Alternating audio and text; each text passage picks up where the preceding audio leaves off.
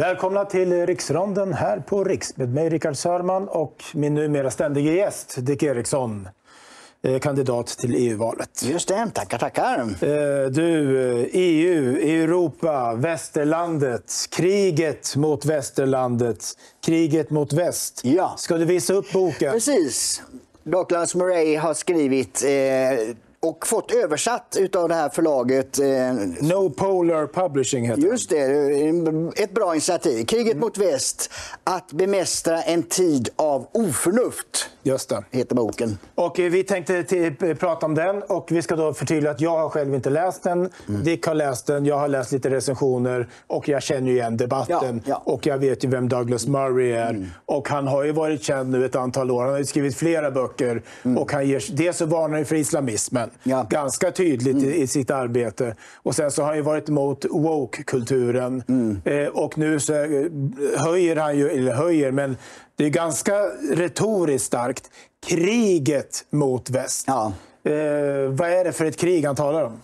Ja, det är ju kulturkriget som vi brukar säga på svenska. Man kan säga att han är ju redaktör på The Spectator, då, en brittisk tidskrift. Ja. Och är det så att man inte känner till honom så kan man ju bara titta lite på YouTube som man kan göra med de flesta tänkare idag. Så finns det ju mängder av intervjuer och program med honom där han talar om sin bok och så vidare. Och det handlar väl mycket, Dick, om det här med alltså det här paradoxala självhatet. Ja. För kriget mot väst, det kommer ju inte den här gången. Det finns ju också, men det är inte det som intresserar honom primärt från någon annan del av världen. Utan det är ju vi själva. Ja, vissa miljöer i västvärlden som har fått för sig att västvärlden, det är någonting ont. Ja. Ja, det är så märkligt liksom. Men han menar att det är 30 år sen det här började på amerikanska universitet då. Ja. Han kopplade ihop det till, jag har inte läst annan historia kring det där, men han kopplar ihop det där han säger att det är nu är det 30 år sedan pastor Jesse Jackson ledde en protestgrupp vid Stanford University som skanderade "Hey, hey, ho, Väst civ has to go". Jaha, det. Alltså västerländska civilisationen måste gå. Ja, just det. Och han menar då det där på Stanford att man sa då att förut studerade man då västerländsk idéhistoria, konsthistoria, filosofi och kultur, men det börjar allt mer anses vara opassande, för det var ju produkter av en hoper med döda vita män. Ja. Alltså att man alltså det är ju egentligen en rasistisk utgångspunkt där. Det är inte intressant därför att det var vita män som skrev det här, och därför är det ointressant. Paradoxen där blir ju att de menar att vita män ska inte bara... De menar att vi i västerlandet, vi har varit så självfokuserade. Filosofins historia, det är den västerländska filosofins historia. Och då blir det bara vita män av någon anledning. Och då menar de på att det är vi som har varit rasister. Alltså vi västerlänningar i allmänhet. För vi har förminskat andra kulturer. Vi har förtryckt andra kulturer. Vi har bara lyft upp oss själva som normen. Och sen så fick vi koloniseringen av hela världen. Och sen så hade vi nazismen under andra världskriget och allt det här. Och allt det där har man kokat ihop till att det västerländska och det vita och det manliga, det måste tas ner från piedestalerna. Och då är ju hans huvudpoäng, om man ska gå direkt på det. Ja, visst, det är ju att allt det där kan man kritisera. Och ska man ju kritisera mycket av. Men alla andra har varit värre. En gång till. Alla andra har varit värre. Ja. Och det är det jag tycker är väldigt bra med den här boken. Den blir väldigt pedagogisk och visar det. Självklart har vi i väst haft väst som utgångspunkt, och vi är mittpunkten för vår värld, vår tänkande. Men den är ju mittpunkten för andra, är mittpunkten någon annanstans. Ja. Så de har ju liksom samma utveckling, historia och så vidare på den nivån. Och då har de varit värre. Han tar upp till exempel slaveriet. Ja. Det fördöms ju nu då västvärlden för, och USA inte minst. Men han konstaterar det, andelen slavar som fördes från Afrika till Amerika, den sidan, är betydligt färre än de som togs till arabländerna och muslimska länder. Betydligt mycket färre. Och dessutom var det mer slavar i Sydamerika än i Nordamerika. Jaha, det visste inte jag. Nej, det känns inte till. Och så sagt, men varför pratar man inte om det? Jo, därför att de som togs till muslimska länder, slavar, de kastrerades. Ja, det finns det finns inga efterlevande. Nej. Men det finns det ju i USA, där bildade ju slavarna familjer och fick barn och så vidare. Och det har faktiskt en del andra påpekat, att det har gjort att eftersom de levde så nära vita så blev de mer hjälplösa än de som levde på de här öarna utanför Amerikas kust. I Västindien där. Västindien, ja. Därför att då levde de liksom separerade. Och därför har de mer utav självbevarelsedrift så att säga, än de som levde nära. Men som sagt, i de muslimska länderna där kastrerades och behandlades ju som djur då och fick ingen avkomma. Men det kritiserar inte de här människorna som kritiserar slaveriet i väst. Liksom. Men den där paradoxen har man väl hela tiden. Om man liksom anklagar Sverige eller västvärlden då, för att brista i demokrati till exempel. Det kan man göra om man är lite vänster, allmänt så slänger sig lite med begrepp. Ja visst, men vi försöker ju åtminstone. Men det var ju vi som uppfann den moderna demokratin. Ja, alla västerländska länder idag som vi räknar till det autentiska västerlandet, Västeuropa och så de länder, Australien, Nya Zeeland, Nordamerika, har ju stabila demokratier. Jämför med resten av världen. Ja, visst, precis. Jag menar, man tappar ju hela tiden det där perspektivet. Man utgår från någonting perfekt. Okej, men visst, har vi varit perfekta då? Nej, det är klart vi inte har varit. Nej. Till och med lilla Sverige hade någon koloni och några slavar. Och det ska man ju alltid göra så stora affärer av. Ja, visst. Men jämför det med andra länder. Precis. Sätt det i perspektiv. Exakt, det är det som är hans poäng. Liksom, måttstocken är så olika mellan olika samhällen och paradoxen med det är det att varför är den måttstocken så olika? Jo, för att man paradoxalt nog har större förväntningar på västerlänningar. Ja, det verkar ju faktiskt så. Men ändå så ska man krossa det, så det är så väldigt totalt osannolikt. För att om man fortsätter med det här slaveriet så konstaterar han ju det. När en del vill ta upp kompensation. Just det, ekonomisk kompensation idag. För ättlingarna till slavarna. Ja, den muslimska sidan, de är ju döda alla. Det finns ju liksom inga där. Va? Men han konstaterar ju det.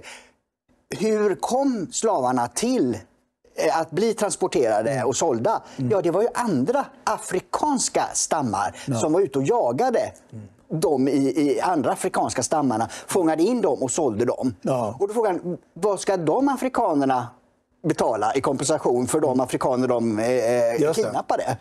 Det är ingen diskussion om det heller. Det är, alltså, de som egentligen är kärnan i det här, de andra är ju, kan man ju säga då, som har tagit över, är ju hälare. De har tagit över någonting som är stulet, eller hur man ska uttrycka det. Men det är ju de här afrikanska stammarna som är de värsta, som har tagit män, kvinnor och barn från deras vardag, deras naturliga liv. Fångat in dem, satt dem i burar och sålt dem till fartyg för att transporteras bort från Afrika. De är ju de största svinen egentligen. Ja, visst. Och jag menar, det där förekommer ju i någorlunda modern tid och ända fram in på 1800-talet. Slaveriet förbjöds ju i USA 1806 efter 63 då med Lincoln. Men slavhandeln hade nog upphört redan innan det hade men han konstaterar ju det. Slavar har funnits ända fram till 1950-talet i arabiska länder. Men det är ingen som diskuterar det. Nej. De är så fina, de här muslimska kulturerna. Ja, just det. Alltså men vad jag vill komma till också var att när man tänker på slavar, då tänker man ofta på den här transatlantiska slavhandeln och USA och allt det här. Men jag menar, vi hade ju trälar i Norden. Läser alla tal om att alla män går och tänker på romerska riket nu för tiden, hörde jag någonstans. De hade ju slavar. Alltså, de förslavade ju alla som de besegrade. Och vi i Sverige hade trälar. Men det har ju varit ett universellt fenomen. Exakt. Men väst har avvecklat det först. Exakt. Så men alltså, just när det gäller den delen så kommer man in på en annan stor civilisation, då, den hinduiska, indiska. Och där finns ju kastsamhället kvar. Och han menar på det är ju ett bedrövligt system på många sätt. Att man delar in människor i olika skikt, och de som är kastlösa då har liksom väldigt svåra förutsättningar att komma någonstans. Men det systemet är det inte så många som kritiserar heller. Nej. Jag funderar ibland på det här, för det här är ju det som vi pratar om nu, det är ju sån här total alltså en kognitiv dissonans. Ja. Alltså man anklagar de vita för slaveriet när det var de vita som avskaffade slaveriet i princip. Men som också bedriver slaveri, som alla andra. Jag undrar om det någonstans är så det här behovet av att påpeka the white guilt och att vi ska betala ersättningar och att vi inte ska få finnas och så vidare. Om det någonstans handlar om det här att det är så fruktansvärt att våga erkänna att den västerländska civilisationen är överlägsen andra. Ja, Alltså om det är någonstans. Och det betyder inte, som vi sa igen, betyder inte att vi är perfekta. Nej. Det betyder inte att människor inte har levt bättre på andra platser på jorden. Isolerade, små, de levde nära naturen. De kanske hade det jättebra. Men att vi på något sätt ändå faktiskt, den västerländska kulturen har ju på område efter område visat sig vara överlägsen andra. Absolut. Och är det som är så svårt att våga erkänna? Jag tror att jag kommer in på den tanken och man kan ju då reducera det till överklassfamiljer.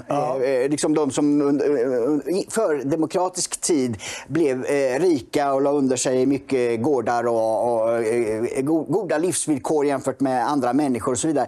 I de här överklassfamiljerna där är det ju ofta så att barnen blir urflippade. Ja.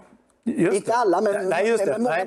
Och jag tror att det är så att människan har svårt att hantera att man har det väl förspänt. Ja. Alltså det finns ju, du har ju den här Matrix-filmen där, vad heter han?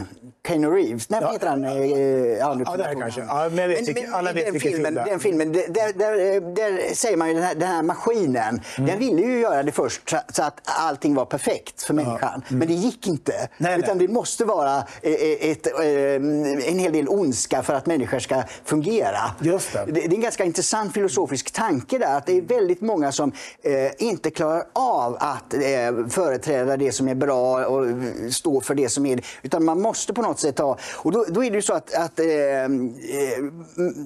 som socialdemokratiska arbetarrörelsen byggde ju välfärden ut eftersom man levde med väldigt små ekonomiska förutsättningar. Arbetarklassen. Så den hade ju små ekonomiska förutsättningar och kunde bygga det goda. Men då fick alla en bättre välstånd och blev lite grann överklassfolk. Så att säga. Och då är det av någon anledning verkar det svårt att psykologiskt hantera det. Ja, just det. Du menar att det moderna västerlandet, vi har ärvt allt det här, de här fördelarna, privilegierna, allt som vi har fått. Och då måste vi på något sätt bara förstöra. Ja, precis. Vi kan inte kämpa för någonting bättre, utan vi måste kämpa mot det vi har fått. Slå sönder så att vi får exakt, det verkar vara... Det liksom... Men det är ju rimligtvis, som man tänker, förhoppningsvis jag önsketänker, det som kommer att hända, det är ju att om det här fortsätter och den västerländska kulturen på något sätt fortsätter den här dekadensen och nedgången som man talar om, att det kommer komma en motreaktion. Ja, för den är ju så stark och vi är så starka och vi har rest oss för faktiskt. Ja, så att det kommer ju rimligtvis komma. Och det är det jag ser som Sverigedemokraterna som en utlöpare av, är ju just att och det är då vanligt folk som inte har det helt väl förspänt så att säga. Som har sagt att nu får det vara nog. Och det är ju det man hoppas nu ska komma bland medelklassen i storstäderna också, att man inser det här går inte längre, man kan inte hålla på det här sättet. Men det måste tyvärr verka bli betydligt sämre innan de vaknar. Och det handlar ju mycket här om det akademiska och han är ju intellektuell och det stämmer väl också att det kommer ju mycket om det akademiska. Och en sak som han nämner då, alltså som jag har läst då i recensionen här, men som jag känner igen naturligtvis från Sverige, det är ju det att stora kulturinstitutioner tar avstånd från vår egen konst, litteratur, musik och dramatik. Och att man då exempelvis på vissa universitet tar ner tavlor. För när man har tavlor över universitetets alla rektorer från 1600-talet och framåt, alla är män. Alla är vita och alla var välavlönade och tillhörde någon slags överklass. Det vill säga, vi här på universitetet, vi är ju en del av ett orättfärdigt system och det kan inte vara så här längre. Det här kan tavlorna på väggen, det kan inte vara normen för hur man ska se ut om man är på ett universitet. Så då måste vi göra om det. Just det, precis. Jo, men det kan vara bra att man ser de gamla institutionerna som monarkin. Liksom, monarkin har ju avskaffats på många håll och förlorat makten i till exempel Sverige. Att man ser det som att man ser alla västerländska institutioner som en förunken monarkisk arv efter det som kommer därifrån. Det kan vara så också att man vänder sig mot, även om de har producerat väldigt mycket bra, så är det ju då med de här vita männen i tavlorna. Det kan för det är inte så att det inte har förändrats. Idag så finns det, jag menar, kvinnor dominerar ju snarare akademin. Inte inom de tekniska ämnena, men annars inom humaniora. Och de kommer ju då naturligtvis bli professorer och rektorer och har ju redan blivit det till stor del. Så att snart så börjar det hänga kvinnor där också. Ja, precis. Och så får man ha lite tålamod bara. Så blir ja, men det blir ju inte bra, för vi har ju det här fallet med Gay heter hon som var rektor på Harvard. Ja. Och hon blev ju avsatt efter att ha vägrat att ta avstånd från massmord på judar. Just det. Och det är ju då en spin-off på det här politiskt korrekta. Just det. Men fick hon det jobb, nu pratar jag om rektorn alltså på Harvard, som var en färgad kvinna. Ja. Men fick hon jobbet delvis på grund av sin identitet? Ja. Okay. Alla menar det. Hon har inte, många säger det i amerikansk media. Hon har inte ens gjort ett tillräckligt avancerat akademiskt arbete för att vara professor. Nej. Och då är hon både professor och rektor. Ja. Alltså det är så långt under de tidigare rektorernas nivå. Ja, så att det är en woke-tillsättning. Ja. Så att universiteten underminerar också sig själva då, om man säger att nu är inte det kunskap och fakta och analytisk förmåga, filosofiskt tänkande som ska premieras, utan det är din hudfärg som avgör. Ja, just det. Vi har ett och kön. Och kön, ja precis. Vi har lotterier här nu och så plockar vi de som har rätt förutsättningar för att stämma med statistiken så att det blir balans. Så vad de kan, det är en skitsak. Ja, exakt. Men jag tänkte, när jag kom in på det så tänkte jag att det är ändå så att många kvinnor på universiteten, de får ju sina jobb av sina meriter. Och de kommer ju, och det finns ju även kvinnor som inte är vänster och woke. Så att jag menar just att förändringen har ju skett. Även om den historien då, historiskt sett så är det ju så att alla stora kompositörer som vi känner till är män. Ja, just det. Alla stora författare, nästan, inte riktigt, är män också. Och det är för att vi har levt i ett manssamhälle till viss del. Men nu gör vi inte det längre. Nej. Och det kommer ju... Precis, men det tar ju tid och det är ju det de här människorna inte heller har. Utan det ska, pang, nu ska vi ändra verkligheten. Ja. Det är ju det som är så jobbigt med vänstern. Ja. Att de gör sig till gudar och säger nu ska vi manövrera om här. Och liksom skiter att det här handlar om 10-tals miljoner människor som lever sina vanliga liv. Ja. Som jag anser att jag har rätt att mönstra om och blanda om här. Ja. Därför att jag är vänster och anser mig ha en bra idé. Nu hängde jag inte med riktigt. Vilka liv menar du? Ja, men alltså de här som håller på och driver det här woke och är ledningen för det. De anser ju att politiken ska förändras omedelbart och ändra samhällena. Ja, inte se det som en successiv utveckling. Nej. För det är ju det. Kvinnor kommer naturligtvis när man inte behöver uppfostra 10 barn. Det kommer, men om det får gå den naturliga vägen då tar det tid. Ja. Men de vill pressa fram framtiden nu. Och de har gjort på skrivbord. Och det är ju Pol Pot. Alltså, han ansåg då vad heter det? Kambodja. Där ansåg han skulle vara bättre än Mao på att vara kommunist. Okay, Och då dödade han 1/3 av befolkningen. Han är ju den största massmördaren i förhållande till befolkningen han styrde över. Därför att han skulle göra det till ett perfekt kommunistiskt land enligt skrivbordet.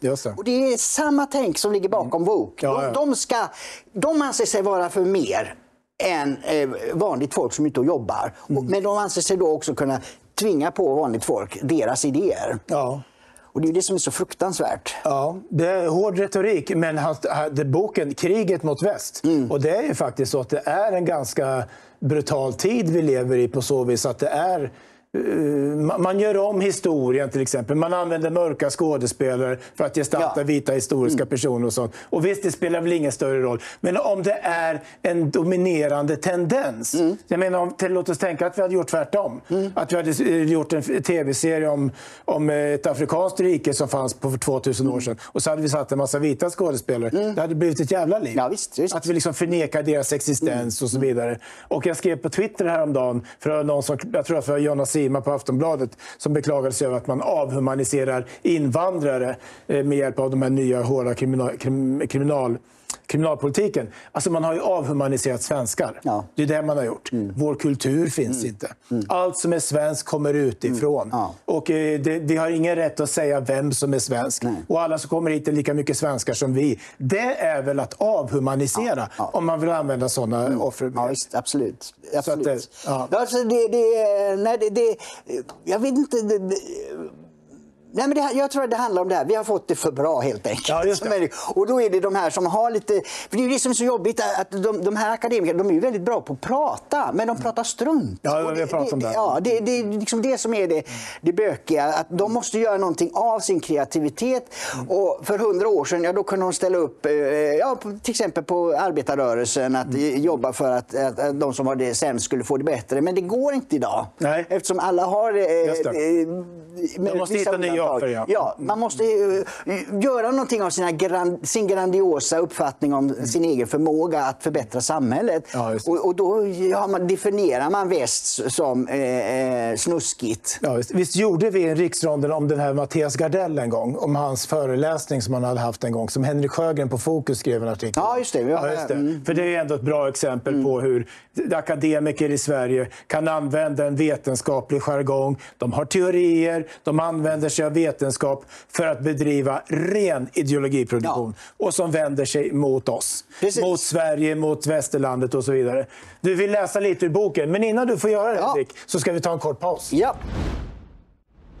Ja, vad var det du tänkte bjuda oss på? Nej, men, bara som en ansats på vad det handlar om är då att han säger att den här boken handlar om att den ena sidan i ett kallt krig, demokratins, förnuftet, rättigheternas och de universella principernas sida kapitulerar i förtid. Det är därför han har skrivit den här boken. Okay. Han menar att det är de här, det som är våra landvinningar och gör att vi har det så bra, det är den sidan som kapitulerar inför då, som jag beskrev det, Pol Pot. Alltså att det är vid skrivborden man ska uppnå en viss ideologisk position. Men vad han tänker på då? Är det här med kvotering och sånt? Ja, men att man bryter ner alla de här sakerna och då kommer det upp just det här med kompensation. Det blir ju väldigt jobbigt om man har en ekonomi där man säger att nu ska alla vita här betala till minoriteter för att de har blivit illa behandlade. Ja. Tänk dig om det skulle börja försöka göra det. På riktigt alltså. Ja. Då måste du använda Pol Pots metoder. Du måste helt enkelt ta bort de som vägrar och ge bort sina inkomster. Ja, du kan ju prova att jobba på ett universitet och säga vad du tycker om invandring negativt. Se hur det går med karriären. Ja, just det. Precis. Det är många akademiker i svenska universitet idag. Jag har själv jobbat på universitetet fram till 2015 som inte vågar säga vad de tycker och tänker. Nej. På grund av sin karriär. Och om de börjar kritisera invandring, då är det så försiktigt och det är så klokt och det är så förnumstigt och så vidare. Man tassar kring det. Rakt upp och ner säger jag tycker att invandring är ett fullständigt vansinnesprojekt. Alltså det är ingen som gör det. Nej. För de anpassar sig efter det här. Efter den här pöbeln liksom. Vad man får tycka och vad man får tänka och vad som är anständigt. Och det är klart att det har ingenting med förnuft att göra. Nej. Då är det ju inte längre förnuft, observation, kunskap, våga säga att tänka själv, våga ha en ståndpunkt. Utan man anpassar sig efter flocken. Precis. Fast man är professor, docent och så vidare. Och man måste göra det för att klara livhanken. Ja, tyvärr. Vad heter det? Inkomsten i alla fall. Ja, men vad var han sa? Det var det förnuftet? Nej, men det är ju upplysningen då. Ja. Alltså demokratins, förnuftet, rättigheterna och universella principernas sida. Just det. Universella principerna, kan vi ju diskutera. Ja, verkligen. Precis, det har vi gjort ibland. Ja. Vad jag tänker ibland det är att när man vänder sig mot vänster woke och det här kriget mot väst och så vidare, då säger man, men de är inte förnuftiga. Vi står för förnuftet, vi står för kunskap och så vidare. Alltså i grund och botten så gillar inte jag det där riktigt. Jag har lite svårt för det där. Utan jag tror mer att det är en kultur. För nu pratar jag om en kultur. Ja. Det handlar om kriget mot väst. Den ska inte behöva hitta en yttre garant för att jag ska få existera. Västvärlden ska inte behöva leta i några universella principer för att hitta någonting som säger västvärlden, du får existera. Västvärlden ska säga, vi finns. Vi tänker finnas och vi skiter fullständigt i vad andra tänker om det. Ja. Sen betyder inte det att man ska trampa på andra. Och vi är ganska, om man jämför med andra som vi sa för, ganska humanistiska. Om man jämför med andra. Precis. Men vi kan inte hålla på och ta de här betatagningarna som liberalkonservativa ofta gör. Och vi måste leta bland de universella principerna. Det är också så att vi alla ska bedömas utifrån sin individualitet. Det spelar ingen roll vilka som bor i Sverige. Det är upplysningen som gäller. I helvete heller.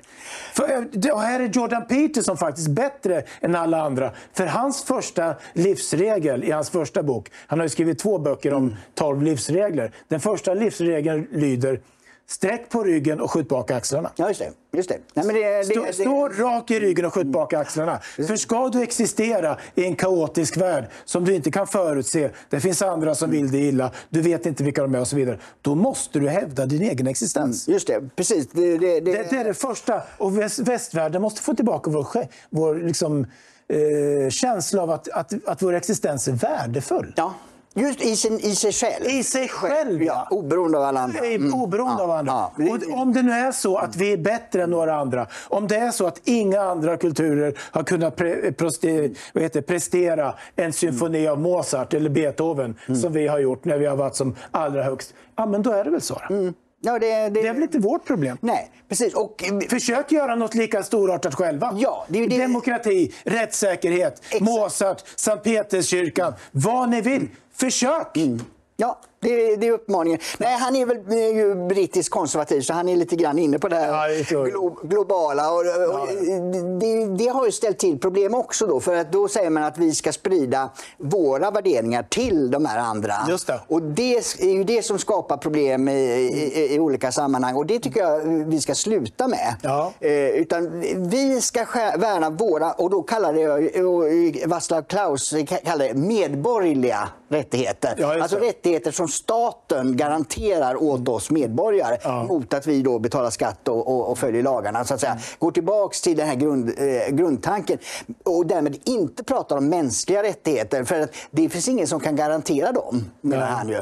Och det är de vi har försökt att sprida ut till övriga världen. Ja. Vi kan naturligtvis tycka att det vore bra, men vi kan inte pracka på alla andra kontinenter. Och det är det man nu börjar protestera mot runt om i världen. Ja. För det är ju någonstans ändå så att den här världsordningen som uppstod efter andra världskriget och som är till viss del en följd av västerlandets dominans. Amerikanerna vann över japanerna till exempel, Stilla havet. Alltså vi dominerade hela världen, och ryssarna, Sovjetunionen, hängde på lite grann där, motvilligt kanske. Det var ändå en västerländsk världsordning. Ja. Man talar om mänskliga rättigheter, så idéer som kommer från västerlandet. Och vi har afrikanska stater som sitter där och spelar med fast de inte har en aning om vad mänskliga rättigheter är. Eller Iran och Ryssland och så vidare. Och i den meningen så har ju västerlandet dominerat världen, inte bara materiellt och militärt utan även mentalt. Men nu börjar man ju tala om att vi ska få en pluralistisk världsordning. Nya länder, framförallt Ryssland, men de är inte så trevliga. Men på sitt sätt. Kina, Brasilien, Sydafrika också i sitt lilla hörn där nere. De börjar tänka, varför ska vi vara en del av en västerländsk världsordning? Vi ska väl själva definiera vilka vi är och hur vi ska leva. Och någonstans så kan man liksom inte låta bli att tycka att okej då. Ja, men de måste få göra det, för västvärlden, jag tror att västvärlden förlorade i samband med Irakkriget 2003-2004 där. Ja. George Bush gick ju in och han höll ett jättebra tal 2005 om just de mänskliga rättigheterna och att väst skulle vara en fyrbåk för människors frihet i hela världen. Ja, det står jag. Men så visade det sig då i Irak att han fick ju vänstersidan både i Europa och USA mot sig. Ja. Så alla i omvärlden kunde se att det där var ju bara Bush och hans sida, medan andra sidan som ofta vinner val då inte tycker så. Och då ställer naturligtvis inte andra upp på det, för att om västvärlden är splittrad om detta, då finns det ju ingen anledning att ställa upp bakom det från andra delar av världen. Nej, visst. Så att därför plus att irakierna var inte så sugna på att det skulle komma en militärmakt och tala om för dem hur de ska leva. Nej, precis. De fick ju folkomrösta om sin konstitution och så vidare, men det var ju enligt västs tänk. Ja, och det stämmer ju inte med islamistisk, som sagt. Nej, och därför måste vi nu, när vi inte är så starka att vi kan få alla med oss på detta, då måste vi säga att vi ska värna de här värderingarna hos oss. Ja. Sen får andra göra vad fan de vill. Tyvärr. Alltså, vi kan inte säga det att vi Ryssland och Kina fängslar oliktänkande och så. Och vi tycker det är fruktansvärt. Ja, men vi kan inte lägga oss i det. Det är deras... Eller förvänta oss att de ska acceptera att vi talar om för dem. För mot det så ska vi då kräva av dem att då ger ni fan i att lägga i våra val. Ja, för det är ju det. Vi är ju egentligen mera sårbara för de som kallas påverkanskampanjer och annat. Ja, just. Att ryssarna håller på att manipulera, jag vet inte hur stor effekt det har, men de försöker hela tiden manipulera debatten i väst. Och Kina köper infrastruktur i väst, vilket gör att de snart kan säga det. Om inte ni gör som vi vill i Kina så stänger vi hamnarna så kan vi svälta. Alltså, det ska väl inte ske, va? Nej, precis. Det jag har sett sista dagarna här en ganska intressant sak som flera har sagt. För det är ju uppenbart att Trump kan eventuellt vinna valet. Och han kör ju fortfarande nu, även den här valrörelsen, så säger han att européerna måste betala för sin säkerhet. Jag såg det igår, jag tittade för att uppdatera mig lite grann. Amerikanska skattebetalare kan inte betala för européernas säkerhet, säger han mot Ryssland. Och då har flera påpekat de här sista dagarna, alltså vi är jätterika. Alltså varför ska vi bara lägga 2% av BNP på försvaret? Vi behöver inte vara så rädda för ryssarna, för vi har mycket större resurser om vi bara vill. Om vi vill, ja, precis. Ja, och så att det är inte så att vi sitter här och inte har några pengar eller att vi inte har det bättre än Ryssland. De är ett jättestort land, absolut, det är inte att leka med. Men vi har också resurser. Men då måste vi ha självförtroende och inse att vi ska försvara vår kontinent. Ja, precis. Och det anser jag ju att väst och Europa framförallt har den här, som man kallar det, mjuka diplomatin som riktlinje. Och den är åt helvete. För att du kan inte övertyga diktaturer som bara har respekt för pansarvagnar som Putin till exempel. Nej, det verkar det går uppenbart inte att prata med sådana. Nej, visst. Och det visar just kriget i Ukraina. Man kan inte prata. Alla i väst har protesterat. Putin får inte gå in i Ukraina. Det är ett alliansfritt land. Han bryr sig inte. Nej, visst. För han vet att väst bara pratar skit. Det är bara att köra in. Sen klarar han inte av det. Men på sikt så kanske det kostar på ekonomiskt. Men just nu så bryr han sig inte. Och därför är Theodore Roosevelts gamla dänga så underbar. Han säger liksom: talk softly but carry a big stick. Ja. Tala diplomatiskt.